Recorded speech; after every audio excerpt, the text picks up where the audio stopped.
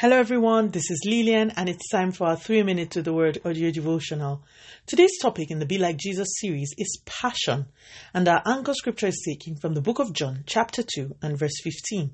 So he made a whip out of cords and drove all from the temple courts, both sheep and cattle. He scattered the coins of the money changers and overturned their tables. In our anchor scripture, Jesus went up to the temple as was his custom.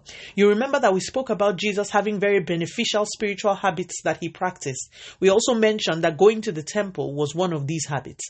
Anyway, Jesus went to the temple on this day and saw people buying and selling and changing money and doing everything but what the temple was designed for. He saw carnality, he saw distraction, he saw greed.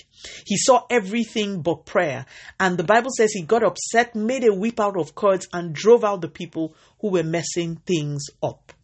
Today, the attribute of Jesus that forms our subject of meditation is passion.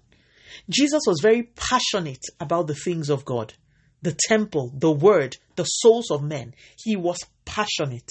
He could not stand to see things go wrong with the things of God. His passion moved him to do something. He didn't just sit and criticize. He rolled up his sleeves and began to move the things that needed to move and do the things that needed to be done. Jesus was moved with passion.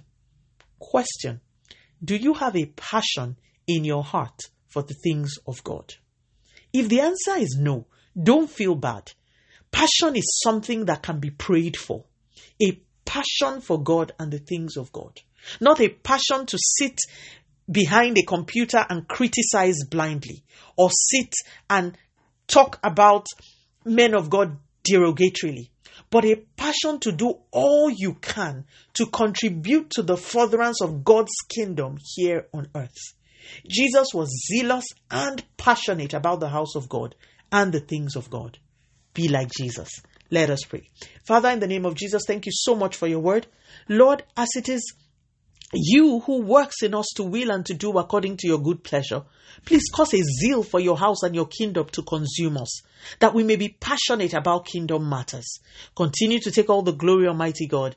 In Jesus' mighty name, we have prayed. Speak to you again soon. If you are blessed, please drop me a line on audiodevotional@yahoo.com or on our website at www.3minutesaudiodevotional.com.